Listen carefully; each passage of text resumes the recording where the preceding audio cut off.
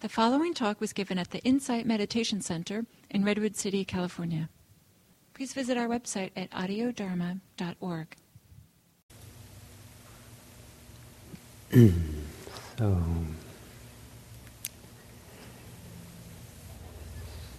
So this morning we looked at how non-harming, not causing harm, not intentionally causing harm, not wanting to cause harm, is at the core of the Buddha Dharma, Buddhism, the whole enterprise of Buddhism. And that one of the ways of cultivating a life of non-harming is a life of training in particular ethical approaches, guidelines, that these precepts and skillful actions, that they are both trainings in which we develop ourselves in, but also there are ways of not causing harm. And as not causing harm, it's kind of it's pretty cool not to cause any harm. It's pretty good. As trainings, we have a tremendous capacity to develop our hearts and minds so that our hearts and minds can be strong, have within them some of the wonderful qualities that humans are capable of, have those qualities developed, compassion and kindness and mindfulness, concentration. It's possible to have the heart and mind move towards greater and greater peace and happiness and well-being and sense of freedom.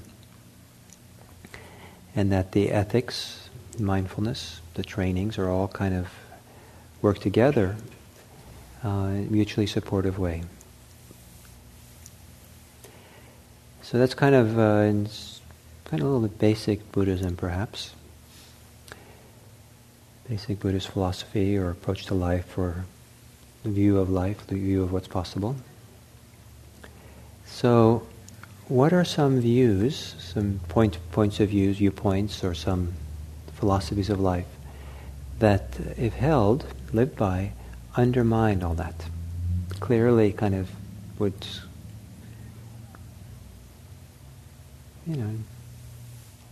interfere with or override or push aside this Buddhist view that I've described. Yes, wait for the mic.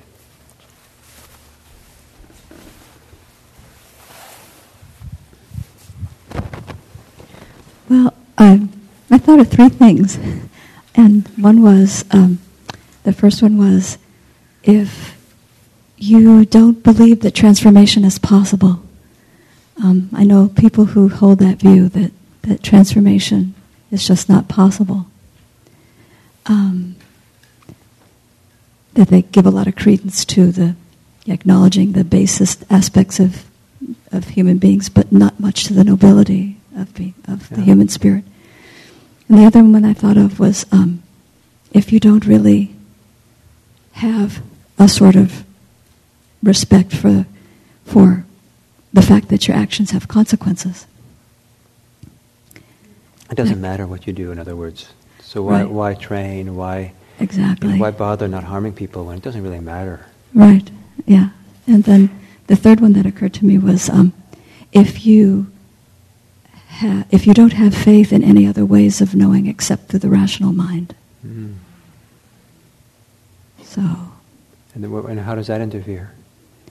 Well, in the third one, in the understanding and the arising of wisdom and insight, that in the way that we talk about that in Buddhism, that doesn't generally come from the rational mind, but from some deeper place, is what I was thinking. It could well be, just that you didn't argue your point very well. No.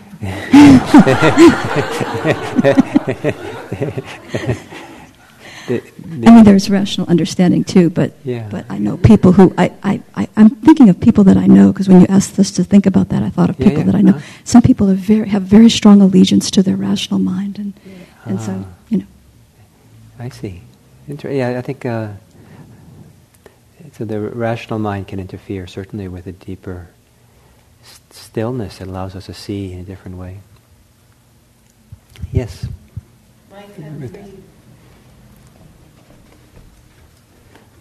Thank you, Don. You don't have to rush. We could all. That one doesn't work very well. It keeps cutting. The point of view, my country, right or wrong, my country, my tribe, my community, my family, whatever. Me. Well, yeah. Not just me, but this social entity that is much bigger than me. Right. Good.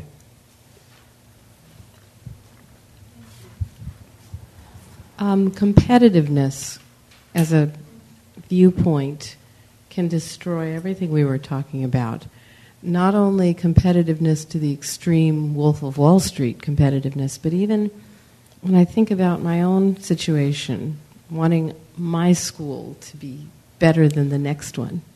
You know, I've got to watch it on myself. I'm doing this thing for the greater good, and I get competitive. So competition is an activity. What's the view that behind that? Oh, the view of competitiveness, I need to be better than the next one. I'm working for the greater good, and I'm doing a better job of it than the next person. I'm meditating and doing a better job than the next person. Great. I was going to say something really similar to that, which was the sense of myself as something separate that has to be defended.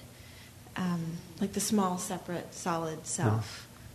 Yeah. Identifying with myself as small, separate, or solid undermines all of that. Great. How does it undermine it? It came from when you asked the question, I had a feeling of when I identify with myself as separate, it undermines those things. So it's So is it the feeling? Is that what you're asking? No, in what way? So what way does it undermine? Because it's like it's similar to what has been mentioned. Yeah. I have to defend or compete for resources or protect or bolster. Keep myself separate from something that could threaten the interests of this little me universe. I agree, but here's something interesting, that someone who is all about me and I'm separate and I have to take care of myself could, maybe even rationally, understand I'm better off if I support all these other people. Right. And I'm better off if I support these other people. It's all about me. And I want to get ahead. I want to be the first one. But the best way to do it is to really, it's a little bit mutual here. So if I help everybody else out, I'm going to get ahead because they'll support me. But then that's not authentic. That's not an authentic, true embodiment of. But how does it undermine the whole approach to ethics we talked about? Because now I'm saying this person's going to be really ethical because the person has logically figured out that he's going to get ahead by being really good. Indeed, it must be the special one. But he's going to live ethically. Wow, boy, is he ever ethical. Is this a debate that we're having? No, not a debate. Not a debate. I'm trying to push the thinking. Yeah, I'm just kidding. I'm a little stuck with it. Anybody want to help? Yes? I'll give it a try. If the person attempts this method of success and at some point sees that it's not working, then it would all fall apart because the motivation was for self-aggrandizement. Uh-huh. And if his tactics of seeming to be good and seeming to help other people don't bear the kind of fruit that he wanted, probably he would ditch it. Okay. This fictional character. Good. Put a twist on it. I think that it could be a doorway to more healthier ethical motivation. I'll start off selfish, but if you work on it in the right way, then it can move to something nice. Okay.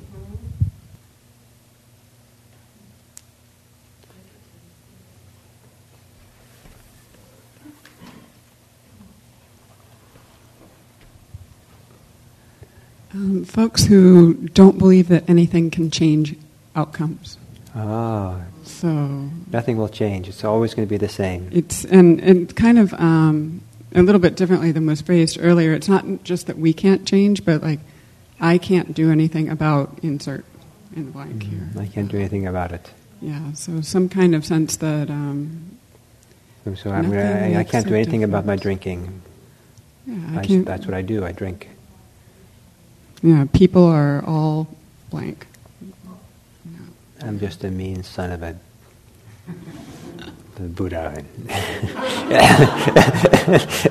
and I just I cuss. That's what I do, and if that offends people, hurts people, well, it's I can't help it. That's just the way I am. Yeah.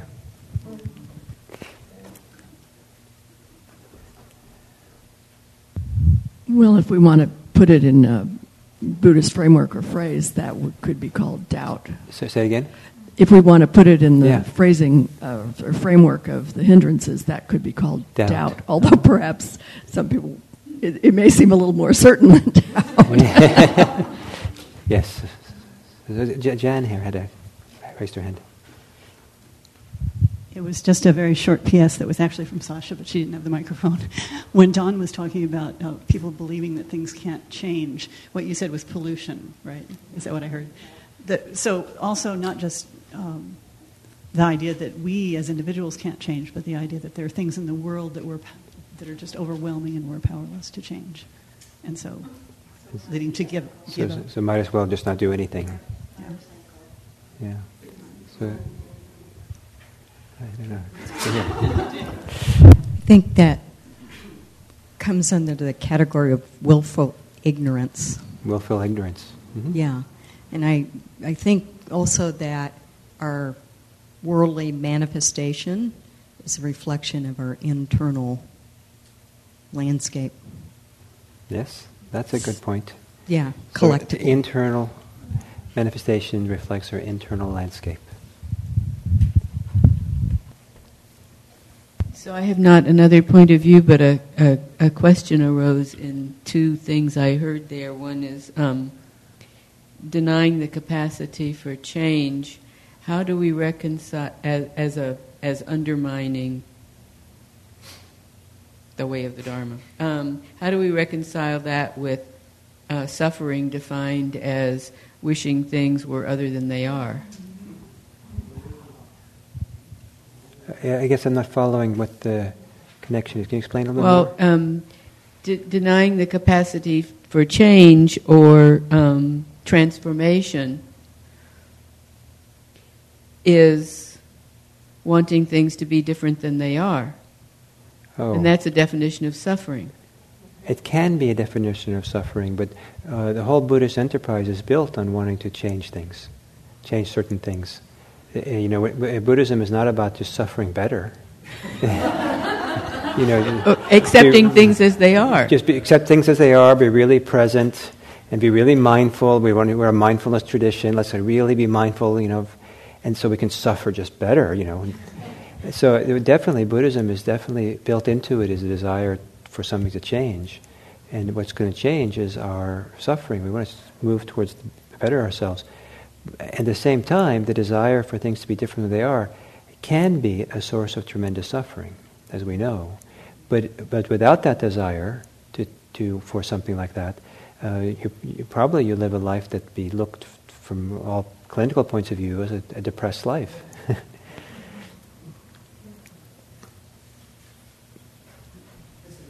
So that means it's very interesting what you said because you do find some Buddhists say that desire is the problem, and so you should have no desire. And therefore, that undermines a lot of Buddhist practice because, why would you want to be more ethical and train to be more ethical if desire is the problem? And so that would undermine the whole enterprise. Yes? I wanted to follow up with the last question.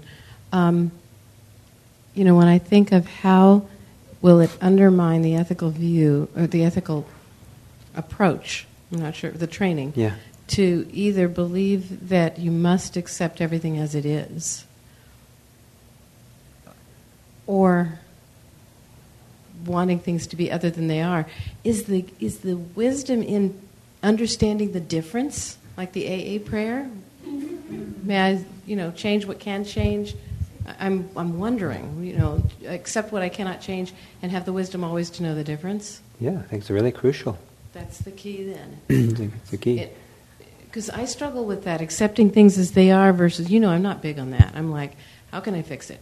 Yeah. I mean, that's certainly a wise life has to include that, because we can't change everything. But see, in Buddhism, the core aspect of Buddhism is about what we can change. And we can change ourselves. We can change the choices we make about how we live our lives and how we speak, what we do, and the behavior of our mind. And we have some choice about that, and the choices we make all the difference. And so that you might not be able to change what's out there or things of the world, but yes, I can. Oh, you can. Oh. Well, you know where I'm coming from. I'm starting things, and to just change my mind is just a beginning point. But even what you're an entrepreneur, right? You've created this great school, and you have faith that things can change and do things. But at the same time, inherent and built into your system of working with kids who have dyslexia is you're accepting them as being dyslexics. You're not going to say, "Come to my school," and by the time you leave, you won't be dyslexic. No, that's right. You accept what So you want to love them for who they are, and give them skills that they can manage in our society. Because in our society, there's not, you need skills that dyslexics don't come naturally. 10,000, 20,000 years ago, dyslexics, they did great. They were great hunters and gatherers and in the wild, and we needed people like that, but unfortunately they were kind of temporarily out of style. Their style will come back.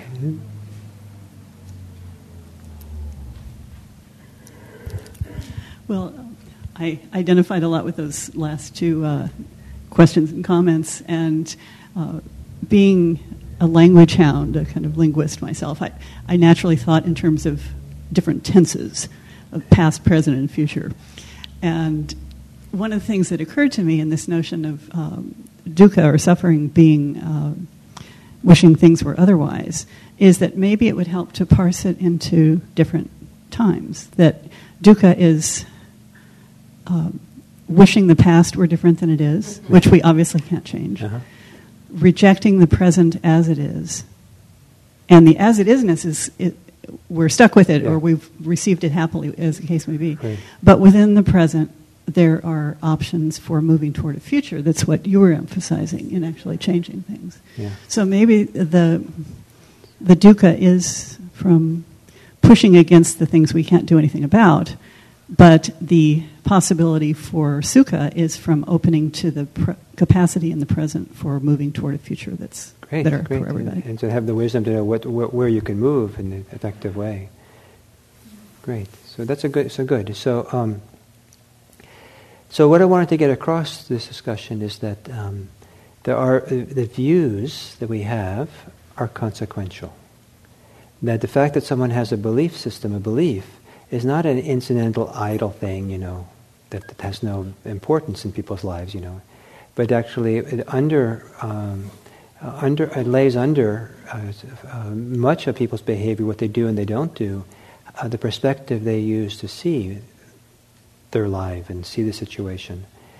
And so we could almost say that the views that we carry, the views that we have an ethical component. Ethical in the sense that they can either support an ethical life or undermine an ethical life.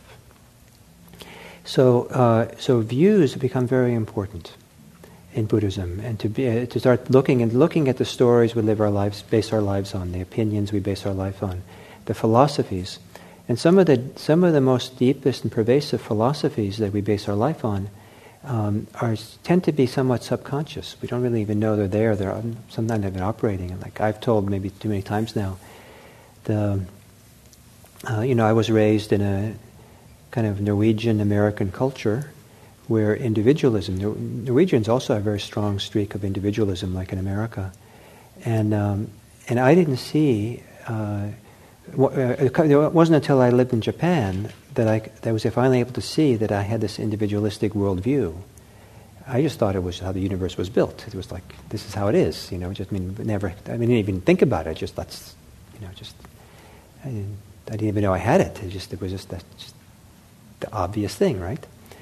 And then when I raised my older son, I could see in the choices I was making when he was like 2 years old, like I was pushing him in the direction of that same individualism, because it was kind of built into me how I saw the world, and then I could see I was making choices and encouraging that side.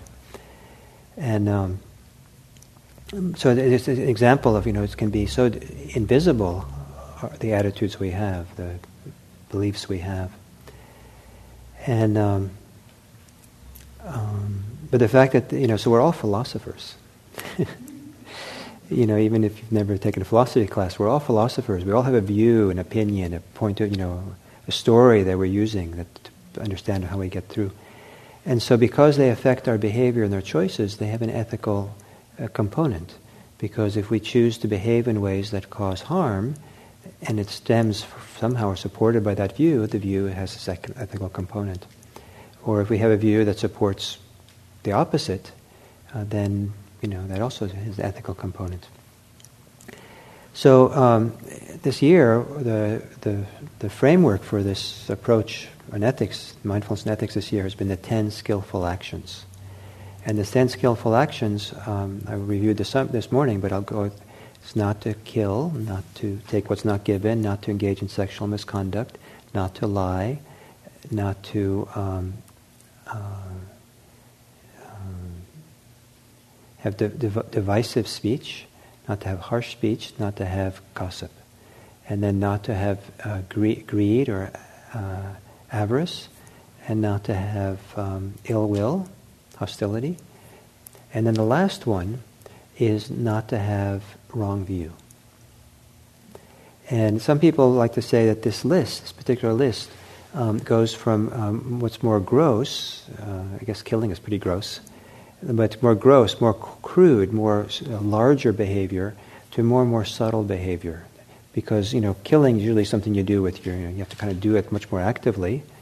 It's easier to gossip, maybe to pay more attention, or it's sometimes, because speech sometimes is more deep source, I don't know, it's harder to deal with sometimes.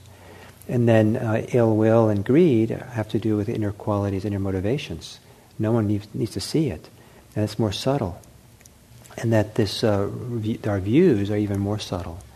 And as practice unfolds and mature in this training of Buddhism, slowly over time, we start working our way towards what's what's considered subtle or more quiet or more the underlying things.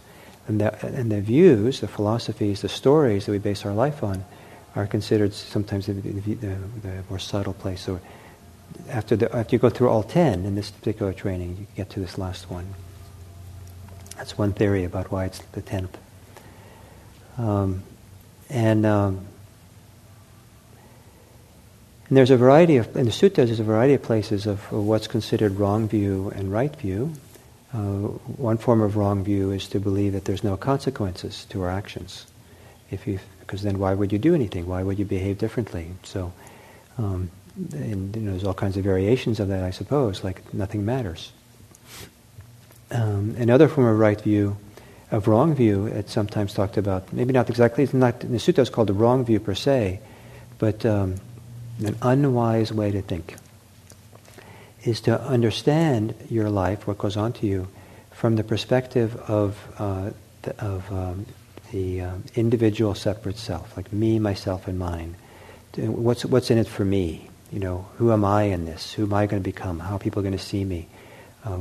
Just always referring back to conceit of me, myself, and I.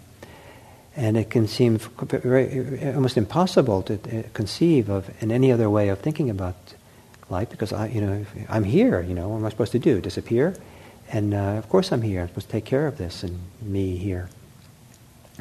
The Buddha offers a different view, and this different view is sometimes considered one of the definitions of right view, the useful view, and that is one right view is that actions have consequences.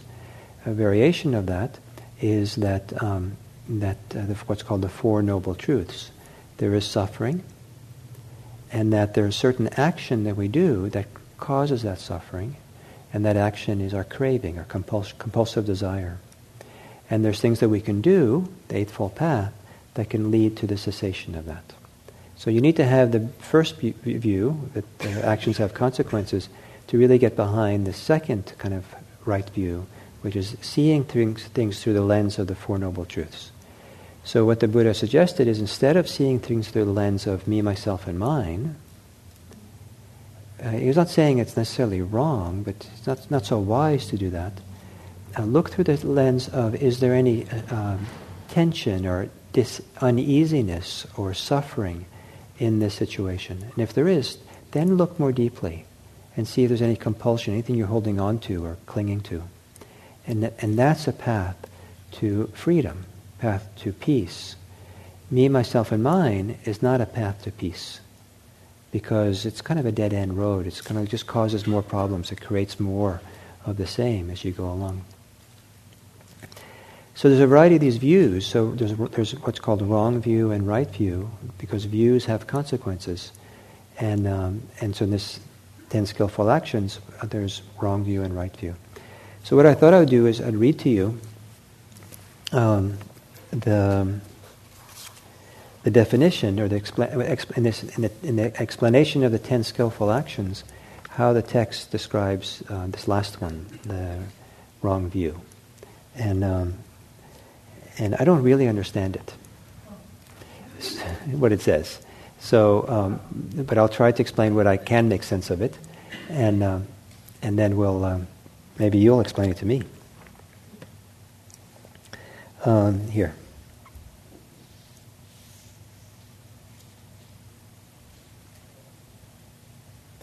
So a person has a wrong view as follows: there is nothing given, nothing offered, nothing sacrificed, no fruit or result of good and bad actions, no this world, no other world, no mother, no father, no beings who are reborn spontaneously, no good and virtuous recluses and Brahmins in the world who have themselves realized by direct knowledge and declare this world and the other world.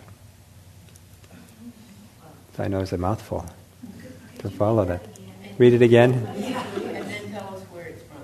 Okay, this version is from the Middle Length Discourse number 41.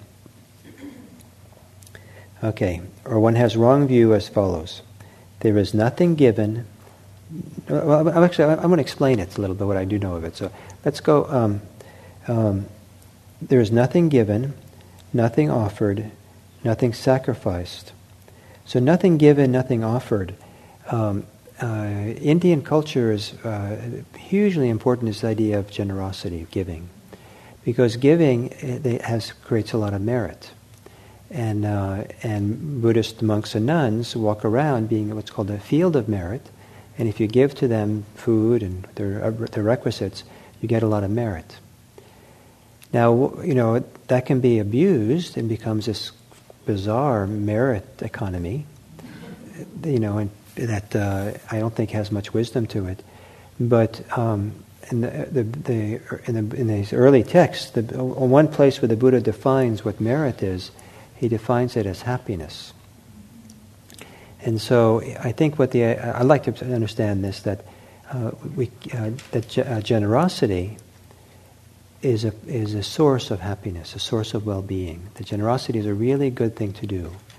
And if you don't believe that generosity is a really healthy, good thing to do, that undermines one of the primary ways in which we can open the heart, develop the heart, and create really good relationships with the world around us, with people around us. And so it undermines ethics. It undermines the empathy, the connectedness, one of the primary ethical movements in Buddhism, generosity. So wrong view is not to be generous. That there's nothing given, nothing really counts to be given, nothing really, That's kind of. There's no fruit or result of good and bad actions. That's some of you mentioned. If you no longer believe that actions have consequences, then why would you do anything? And here it's a little bit more refined. not only then no consequences, but you'll be able to distinguish between those consequences which are deleterious and those consequences which are beneficial. So you believe that that the consequences make a difference, and you can choose which actions to do. Actions have consequences. You can choose what actions to do, and you can choose those actions which are beneficial. Without that view, you're in trouble. There is no this world, no other world. I think this refers to the idea. It either refers to the idea other world, either refers to the idea of rebirth. I think that's generally what it is in ancient India. That there's a next world. We say that the person went to the other world. It's the next place you go when you die, or it could mean that it means heavenly realms. Whereas Buddhists believe in hells and heavens. You can get reborn there. At least in the old days they did. And for some people they saw that by believing that you get reborn somewhere, and where you get reborn depends on your actions this lifetime, that then you're motivated to live a more ethical life. And if you don't believe in rebirth, then that is not a motivating factor. So maybe that's why this is wrong view. Then, no mother, no father. I don't know what that's about, except that there are India. I don't know how prevalent this is in India, but there are renunciant traditions in India. These wandering ascetics who have severed their connection to their community, to their family, to the community in a very radical way, and will have nothing to do with it ever again. And so maybe say there's no mother, no father. It's like there's no connectedness. There's no community. There's just radically cut off from it, and so maybe it refers to something like that. And so there's no community. There's no connectedness. There's no field of relatedness that we're operating in, and it becomes then maybe it's just selfish. It's me, so separate. We talk about Buddhist monastics being renunciants, giving up so much, being without leaving home. But there are rules that monastics. For example, one rule is that if a monastic they have to spend 3 months a year on the rains retreat, kind of basically rooted in one place. They're not allowed to leave that place for those 3 months and be on a retreat, kind of, unless their parents are sick. Then they can go and take care of their parents. So this idea that the relatedness is important. So that's one theory I have. Why the belief that there are no mother and no father. I don't know exactly what it means, who believed that, and why they would. But that was my best guess to try to explain it. No responsibility, no connectedness, no guiding principles from your parents, or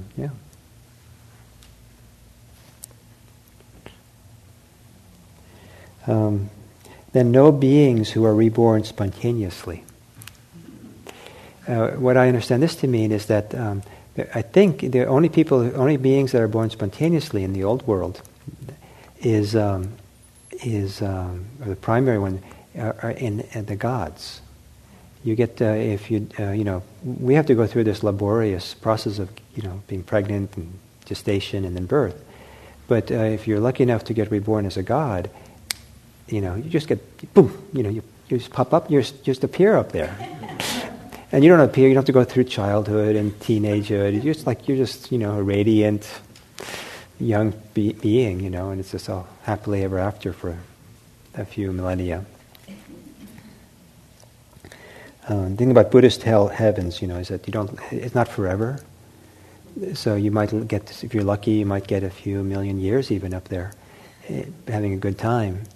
But then sooner or later the karma wears out, and then you come back. You get to do it again. It's Groundhog Day over again. And then the last one, no good and virtuous recluses and Brahmins who have themselves realized by direct knowledge. So here, there are no wise people. I like to think of it this way. There are no examples of people who have trodden the path, who are more mature, who've understood something and seen something, who've realized something for themselves. that can be a guide for us, that can be support for us, that can be an example for us, that we want to hold ourselves accountable to, that we want to get advice from. So without believing that there is people who've walked the path that are more mature, that undermines the desire to practice, undermines the motivation, or the possibility. It just seems too daunting or too difficult or something. So this is a list, from ancient India that seemingly was relevant for them back there. And as I said, I don't quite understand what it means, and I just tried my best to give some explanation for it. But the important principle is that our views are consequential, and there are views that we can hold that can undermine the path of practice, undermine living ethically, and undermine a life dedicated to non-harming, and even better than non-harming, benefiting the world. And so the views that undermine it and views that support it. And so any comments about that so far before we do the next thing around this? Yeah. The mic is...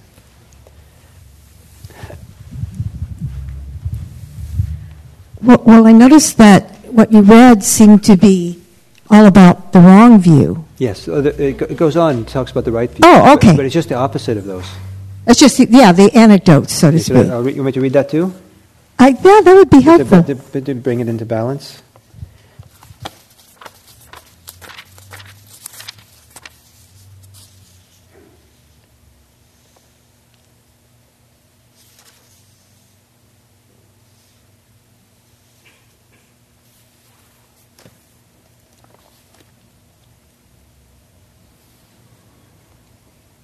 So the last three of the 10 skillful actions have to do with mental conduct.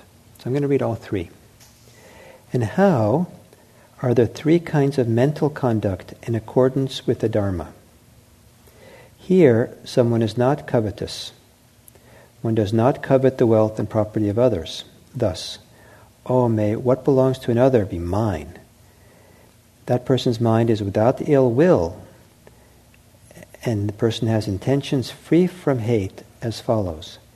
May these beings be free from enmity, affliction, and anxiety. May they live happily. The person has a right view, undistorted vision, as follows. There is what is given, and what is offered, and what is sacrificed. There is fruit and the result of good and bad actions. There is this world and the other world. There is mother and father. There are beings who are reborn spontaneously. There are good and virtuous recluses and Brahmins in the world who have themselves realized by direct knowledge.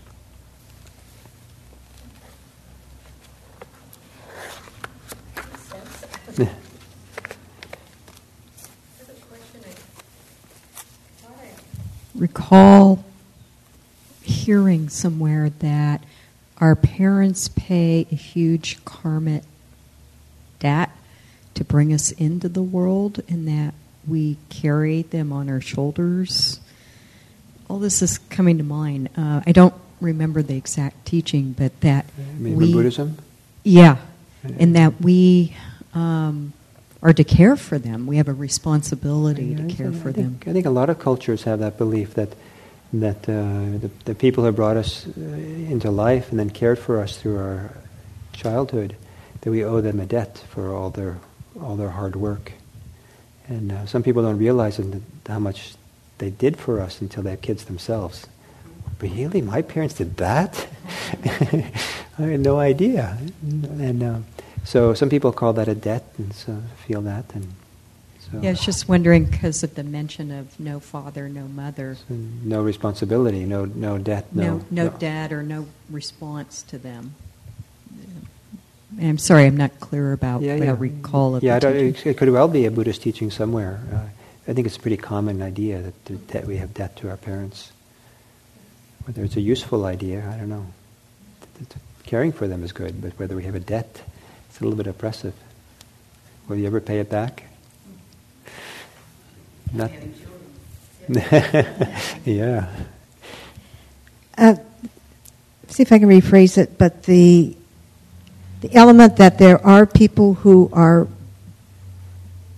can be born spontaneously as gods, fully realized gods. Doesn't that get into a little bit of a realm of kind of hocus pocus, or I mean, how do you, just trying to reconcile that with, I've never heard that element in any of the other teachings, this idea. You especially to come here to listen to me. Right. Yeah, I kind of leave that kind of stuff out, but I know. So I'm kind of surprised to hear it and trying. It almost seems out of context. Well, it's out of our context, but it's not out of context maybe for people in ancient India. It's like if you were an ancient Greek, it wouldn't be out of context to talk about Zeus and Poseidon and things like that. And so for them, the people, they believe those things, and and as you know, I think you know that when you're raised, the time you're born and raised in a culture, the cultural beliefs get so deeply embedded they become obviously true. It's like this individualism I talked about earlier, right? I mean, it wasn't. I didn't believe in individualism. I didn't even know there was such a thing. I just did my thing, and because it was so deeply embedded, I didn't even think about it. It was just embedded in my way I thought. And so believing in Zeus, if you grew up in a situation where everyone believes in Zeus and everything's talked about in terms of Zeus and everything's explained in terms of Zeus, and Zeus is doing this and that, and lightning and thunder and Zeus and this and that, and you grew up as a kid from as you learn your language, even you learn all about Zeus. You don't even know how to use your language or how to think or how to conceive without Zeus, because it's so deeply embedded, integrated into it. And so it's just there. It's just obviously there for those people. It's not a question of a belief. It just is. And then people certainly have wonderful visions of gods and devas and angels and all kinds of, and they have angelic music and they hear, and so there's all kinds of things that so-called experiences people are having that then are interpreted as being as belonging to heavenly realms. So it's not a far-fetched thing that people would believe this, and why it's important not to see this as a wrong view. Why it's important to believe in this, I don't know. Maybe it's important because if you don't believe, because it's a source of inspiration, it's a source of possibility. Generally, in the Buddhist view of becoming a god, is you have to be very, very ethical. You have to live a very good life to end up as a god. So it becomes one of the motivations to live an ethical, good life is because you believe it's possible to have this wonderful reward afterwards. Maybe that's part of it. I don't know. As I said, I don't really understand this, right? I just thought it'd be interesting to share the traditional view. Yes, Amy? Can you I'm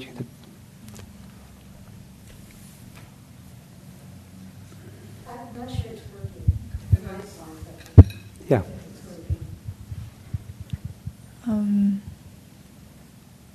So the three characteristics, which are, anicca, dukkha, anatta, impermanence, and satisfactoriness, not self, like that's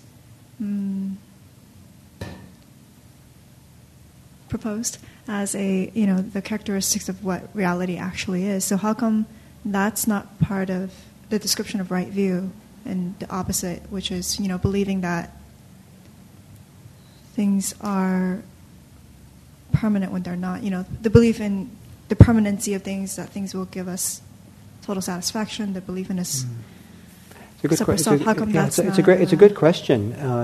It's especially a good question in the context of how modern Theravadan teachings are taught, like in Thailand, Burma, even here in the modern Vipassana world, where the three characteristics are often taught center stage, emphasized a lot, and so as a view almost. As I read these ancient texts, the teachings of the Buddha, I don't see that impermanence and these three characteristics are taught as a doorway into the Dharma, the way we teach it in the West, like everyone. But rather, they're meant to be deep insights that come with practice, deep wisdom at some point that they operate to that level. And for ordinary life, and this right view, I think, is the three characteristics don't necessarily give you a view, a philosophy of life, because you can see that things are suffering, you can see that things are impermanent, you can see that maybe even it's not self. But based on that insight, you can build a wrong view from it. So, for example, people who might see everything as suffering, and their view based on that is, it's hopeless, I give up. So I think that maybe that's why the three characteristics they're not really a view, but how we hold them, how we contextualize them in a view is important. And so we have to look at the view that holds them.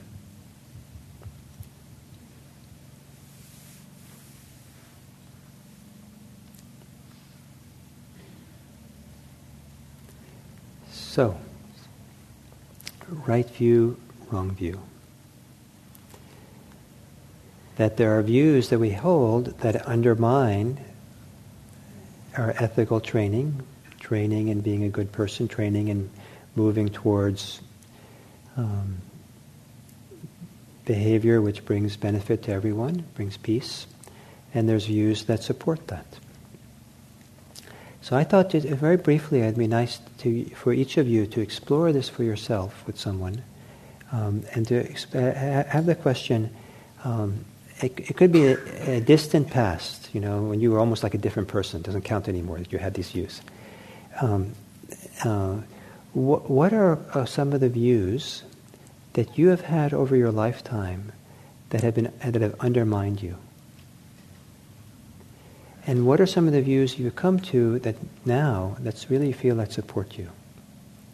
Now, this is not like you have to tell the deepest, darkest, true confession. This can be like a light thing. You don't have to be the wisest, deepest person. Just whatever you feel comfortable sharing with someone. That's what you can talk about. And you can almost be like, once upon a time when I was, long ago, I had this view, and now I don't have that view anymore. So remember, you don't have to say anything you're not comfortable talking about. But it might be interesting to have this conversation. The reason why it might be useful, I think it's a good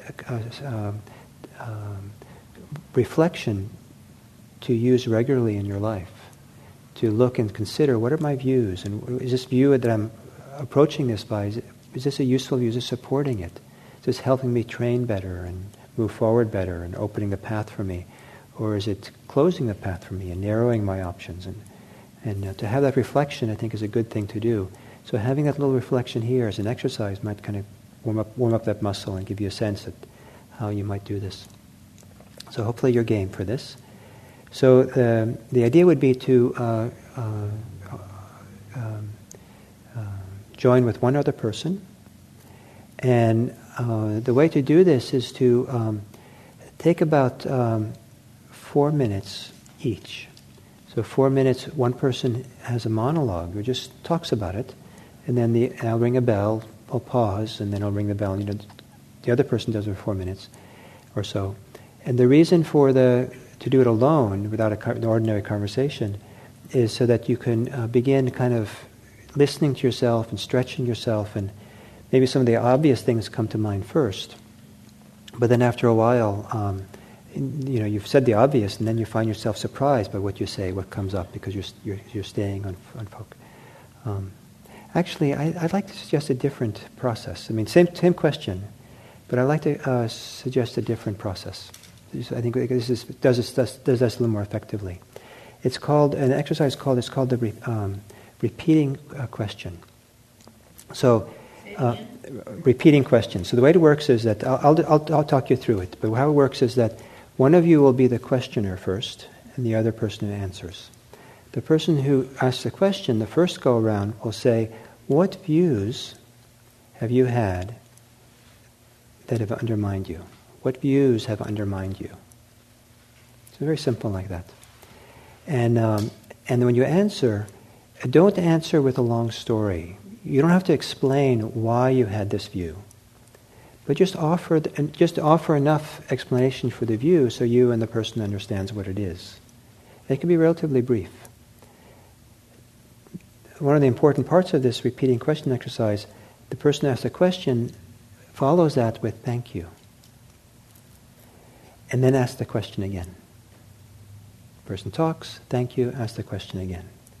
And each time you get asked a question, it kind of like stretches you or opens you to new possibility. Like you're surprised yourself what comes up, yes. But if it's primarily one of these that is your issue, so just Sorry, I can't hear you. If it's primarily one of these that's the issue, can you just go deeper with that? Yes, you can respond with enough that you say what it is, and then the person says thank you, the person asks again, and you can bring it up again. You can, if what comes up for you is to take it to a new level, different level, and that belief was supported by that belief or something. It goes, whatever comes up. So that's what's interesting about this is the surprise of what comes up because you keep being asked the same question. Yes. Isn't there a second part? Yes, and then I'll do that. I'll explain that afterwards. I don't want to explain too much now. Okay. I'll guide you. So why don't you? I'll guide you through this as well. So over again. So why don't you find someone to sit with, and when you're all sitting quietly, then I'll explain what's next, and then I'll explain it a little bit more. And the question is, what views do you want to support your life with? What views do you want to support your life with? And these could be views you already have. You just want them to continue to support you. It could be views that maybe are not so often around, but you'd like them to be more prevalent in your life. So it could be things you already do, just reporting it, or things that you like that you had, or you'd like them to be more prevalent. So what views would you like to support your life with? Is that staying where you're at? So just staying where you're at. So thank you for doing that. I don't know really how it was like for you, but it was very tender in here, and I as a kind of witnessing it from my position, that it was very, very nice to feel that caring, the tenderness, the sincerity of what I felt the conversations were about. So I hope it was okay for you. Thank you. I thought it might be nice to, at this point, to take a little break, and maybe if we can do a 10-minute break, come back at about 3 o'clock. That would be nice. We come back for our last half an hour, and at that point we'll a little bit debrief on what just happened. So.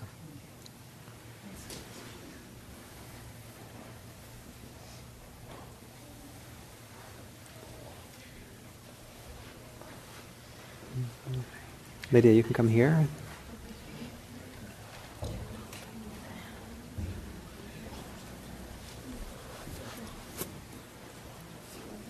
You can come here.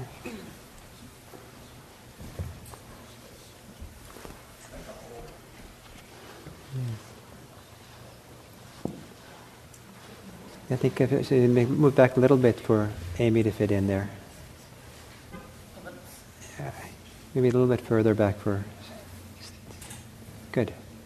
Great.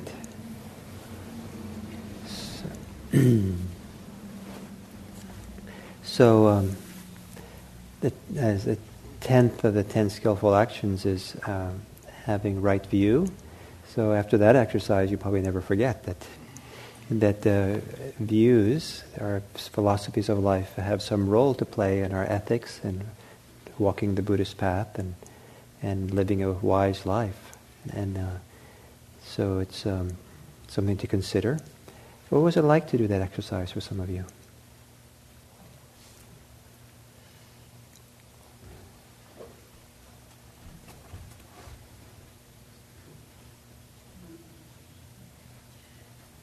The part about talking about the views that have undermined my life is very sad.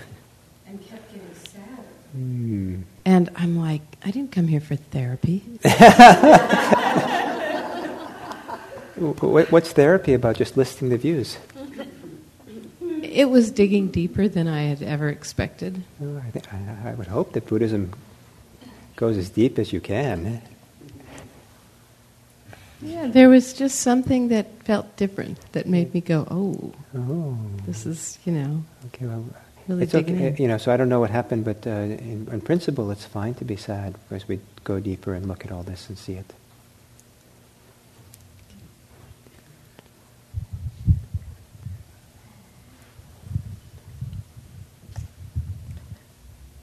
The same thing that usually happens when we do repeating questions, the urge to comment or share because so many of the things said resonate with me. Yeah, that's right.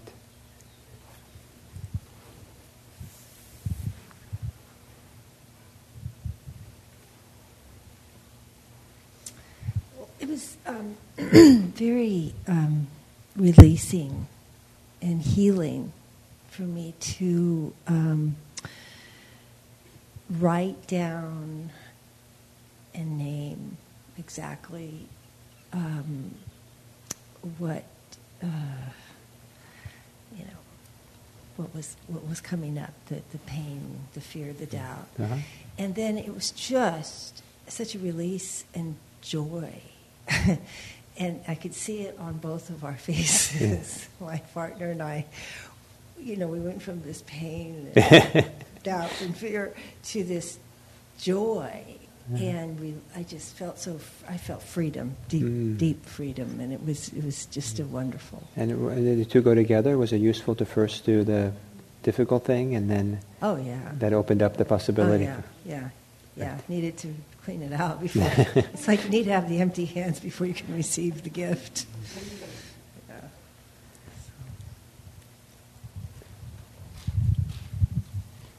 About in the middle of the first half, I kept having these visions of picnics and things that we did as a family coming in, and I had to squelch them and keep coming up with the bad stuff. You were just ahead of the instructions, maybe.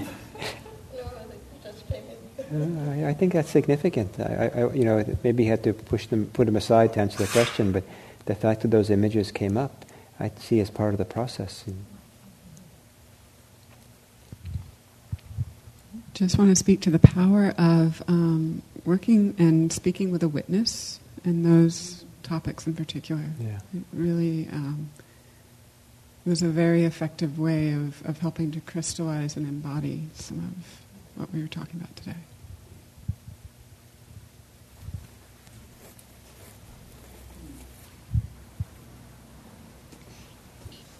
I felt the power of right longing, because when I began to talk about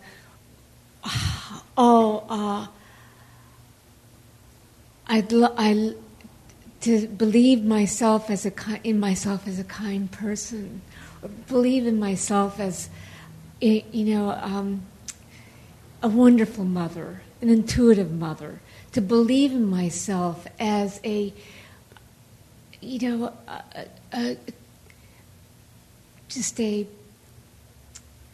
generous at heart kind of person.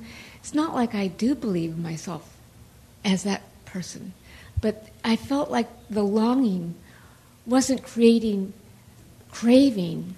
It just felt like right to long for that for myself. It didn't seem to be creating a painful absence or some stretch of, what will never be. But it did feel right then to be right longing. Nice. So in other words, to have a view that's positive and generous towards yourself. To long for that view. Because I know you're talking about longing, but you're longing for a view where you see yourself in a positive, good way. Yeah. So you can have confidence in yourself, and there's no reason not to. Yeah. Good. Thank you.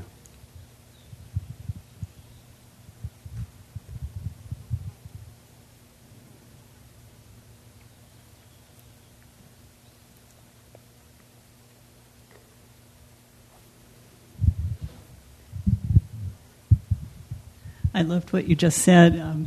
It occurred to me that maybe you've mentioned once before that there could be a ninefold path, and maybe right longing would be one of them.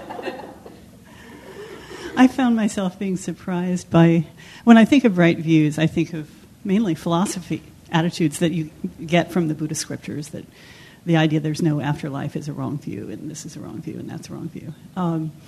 And those sorts of things did not come up at all.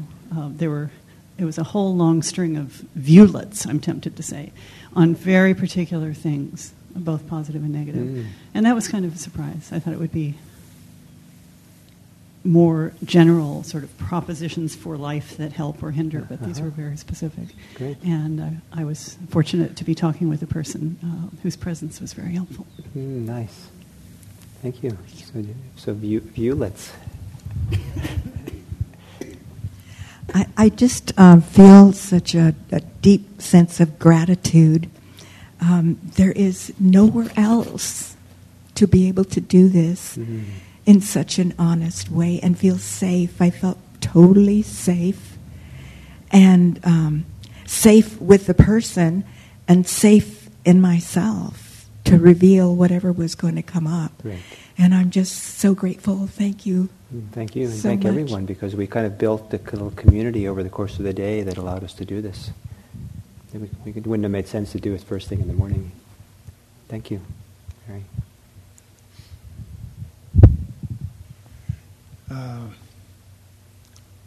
I don't know where I am on this path, but I know I'm on it.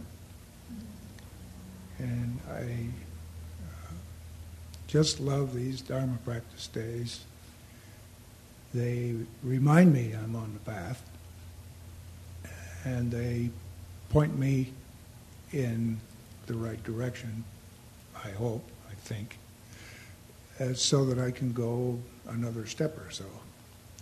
So I'll see you in September, is it, or something? I'll be back. Yeah, so this is the last one in the series. It says on the calendar and in the newsletter that we have one more meeting in June, but that's not happening because I double scheduled myself. So that's why we're finishing with right view today, because I had a wrong view some months ago.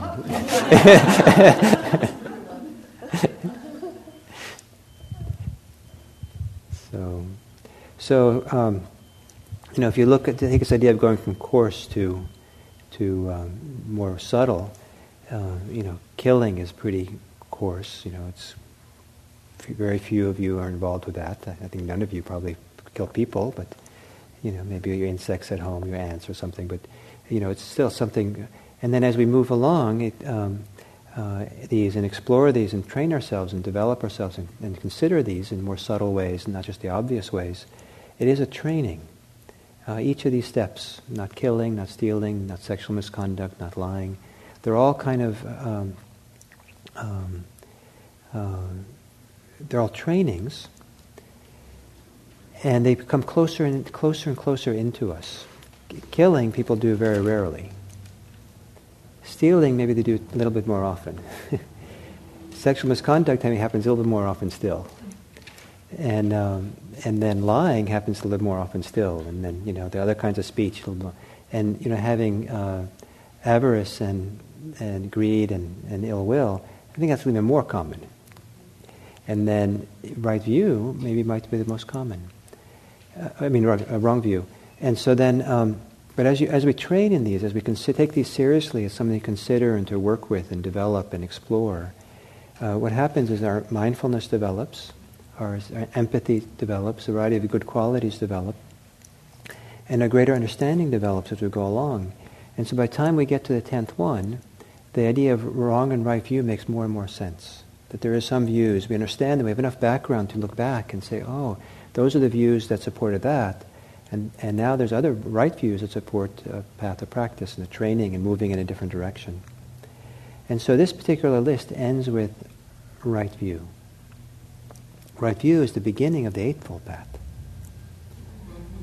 And there is a tradition in Buddhism that ethics is the foundation for everything's going to happen in the path. So it kind of, if you push these lists too much, they start collapsing a little bit. But But I think it's kind of, I don't know if it was intended this way, but I think it's very nice that this list ends with right view, and then now Eightfold Path, which is a more subtle, I don't know subtle, but it's one that's more directly related to liberation, walking a path of liberation. And rather than just living wisely, this is now we're talking about living in a liberating way. And so that begins with right view, where this one leaves off. So some of you might want to, if you want to follow up on this, you could follow up by, in September we'll have this, it won't be the theme for the Dharma Practice Day, but every year now the plan at IMC is to have this Eightfold Path program, a mentoring program. Some of you have done it, and so you can pick up that and do the Eightfold Path next year with a mentor and a little group. Next year, the Dharma Practice Series, right now I'm thinking that the theme would be the Brahma Viharas. And we would do 8 months on the loving kindness, compassion, sympathetic joy, and equanimity. And I think we do 2 months on each. That's what I thought. And do meditations on them. And we probably do a little more meditation when we do on these regular Dharma practice days, because they're kind of meant to partly to be meditative practices. So we're coming now to the end of this year with exploring mindful approach to ethics. So based on today, or based on anything in this year, have any questions or concerns or anything that in 15 minutes can wrap it all up, wrap ethics up? Yes, yeah.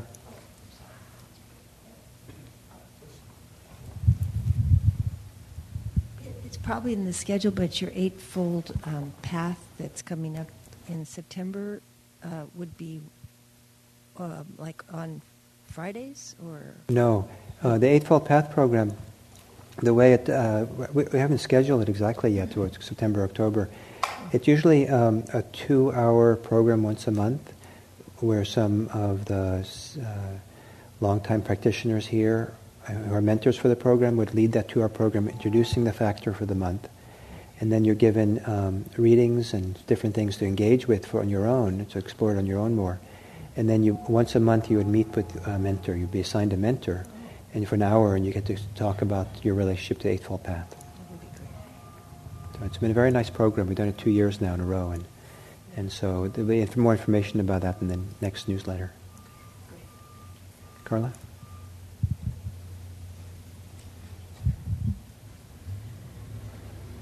I've thought a lot about these 10 steps on my own, as well as today. And my question is, if it is possible to go through life leaving as small a negative footprint as possible, or it is possible to go through life doing as much good as possible, recognizing that the negative footprint is going to be larger than if I were to focus just on making the smallest negative footprint. Oh, I see. You meaning that you might do more good in the world if you allow yourself to do more harm as well.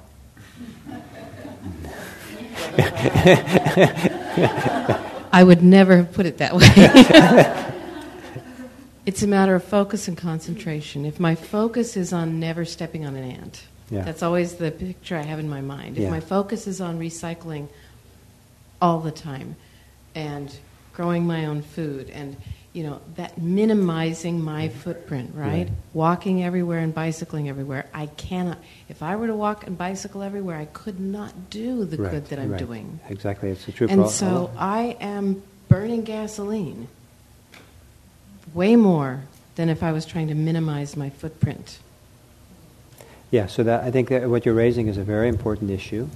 The idea of do we balance the harm and the good that we do? Does it make sense to do some kind of equation like that? Or are we supposed to live a life that just minimize, and then everyone's just sitting in their room watching TV? or dying. Better do that. You better just die. Knitting. But then those poor sheep. Yeah. So I think that's quite a valid concern, what you raise, and I think all of us has to balance that, find a balance with that. because I do that too. I drive too, so there's certainly harm caused, and can the harm be mitigated? And is it mitigated by doing good elsewhere, or is it mitigated by buying carbon offsets, for example? What's the best way of mitigating the harm, or that you cause? And I think that's an individual answer. I don't have a generic answer for you or for anybody, for myself even. I think each person has to negotiate that well on their own. What's very meaningful for me is that people ask these kinds of questions that you're asking. To have that kind of concern, that kind of ethics, and that kind of care, to be interested in that and find the right balance, find your way with that, I think is, then I have hope if people are engaging the question. The fact that I don't know if, how to exactly come to how to answer for someone. Does Buddhism have any guidance on that question? I think Buddhism is, traditional, early Buddhism, the Buddha, unequivocal about the importance of not having an intention to cause harm. Not having an intention to cause harm.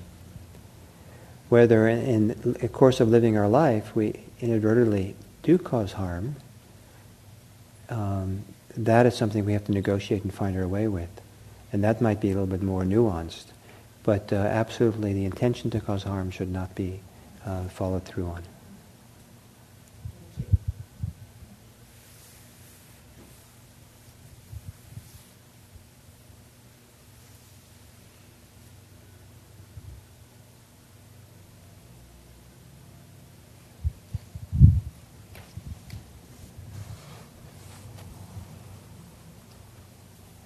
I don't really have a question so much as a comment, which is how much I appreciate you introducing these different facets of ethics as an exploration that we can undertake. It almost has helped me embody a little bit more of a dance with it. Nice. Very nice. In conversation with a lot of people outside of this room as nice. well. Yes. So.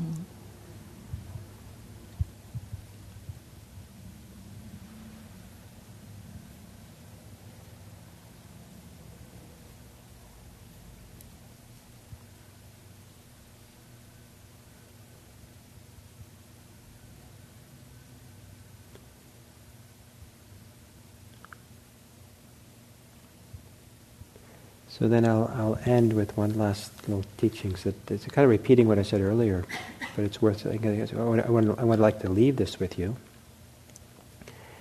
Is that ethics, the precepts, the Eightfold Path, all the lists, numbers of good qualities, and all these things. That the path is supposed to.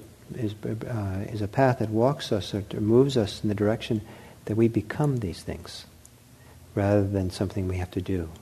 So rather than being ethical, we become ethical, rather than needing to look up the list. What do I do now? And I'm not supposed to kill. Okay. We become someone who doesn't harm. We become someone who doesn't lie. It just becomes second nature. It becomes what just feels like that's what wants to happen, as opposed to needing to practice to do that, or struggle to do that, or question whether what to do, or something like that. The idea is to become these things, and so like the Eightfold Path, become the Eightfold Path. So and I say it in a different way, let this become our character, as opposed to a practice that we import and take on. It becomes a character of who we are and what we do in the world. And I think that's a great gift that we can give the world, is to be people who have that level of goodness that we meet the world with and share our lives with. So thank you. And as we come to the end now, I think it would be nice to go around and everyone say their names. So maybe you can start here with the mic. Carrie. Dawn. Marie. Claudine. Danielle. Dorothée. Kevin. Anne. Noel, Carla, Ginny, Jen, Amy, Mary,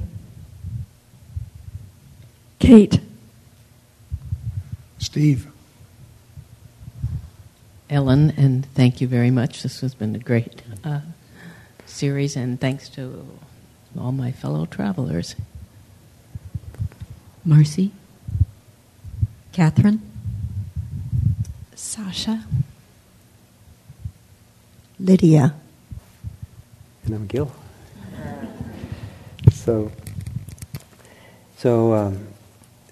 And then it's nice if we have about 7 people who can stay behind and do some of the tidying up.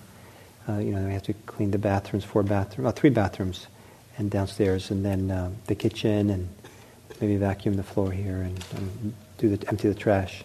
We have some volunteers who can help with those things. It takes about 10 minutes or so. So 1, 2, 3, 4, 5, 6. It's 7. It's great. Probably enough. So why don't you check with Don so that you're not all going to the same bathroom. It's a little coordinated. And my hope, with the dedication of merit to end this, my hope is that whatever benefit that has come from this year of series and today, that it translates one way or the other, that the goodness of this gets carried into the world and lightens the load of other people, helps other people feel more at peace, more happy, more free. May all beings be happy and free. Thank you.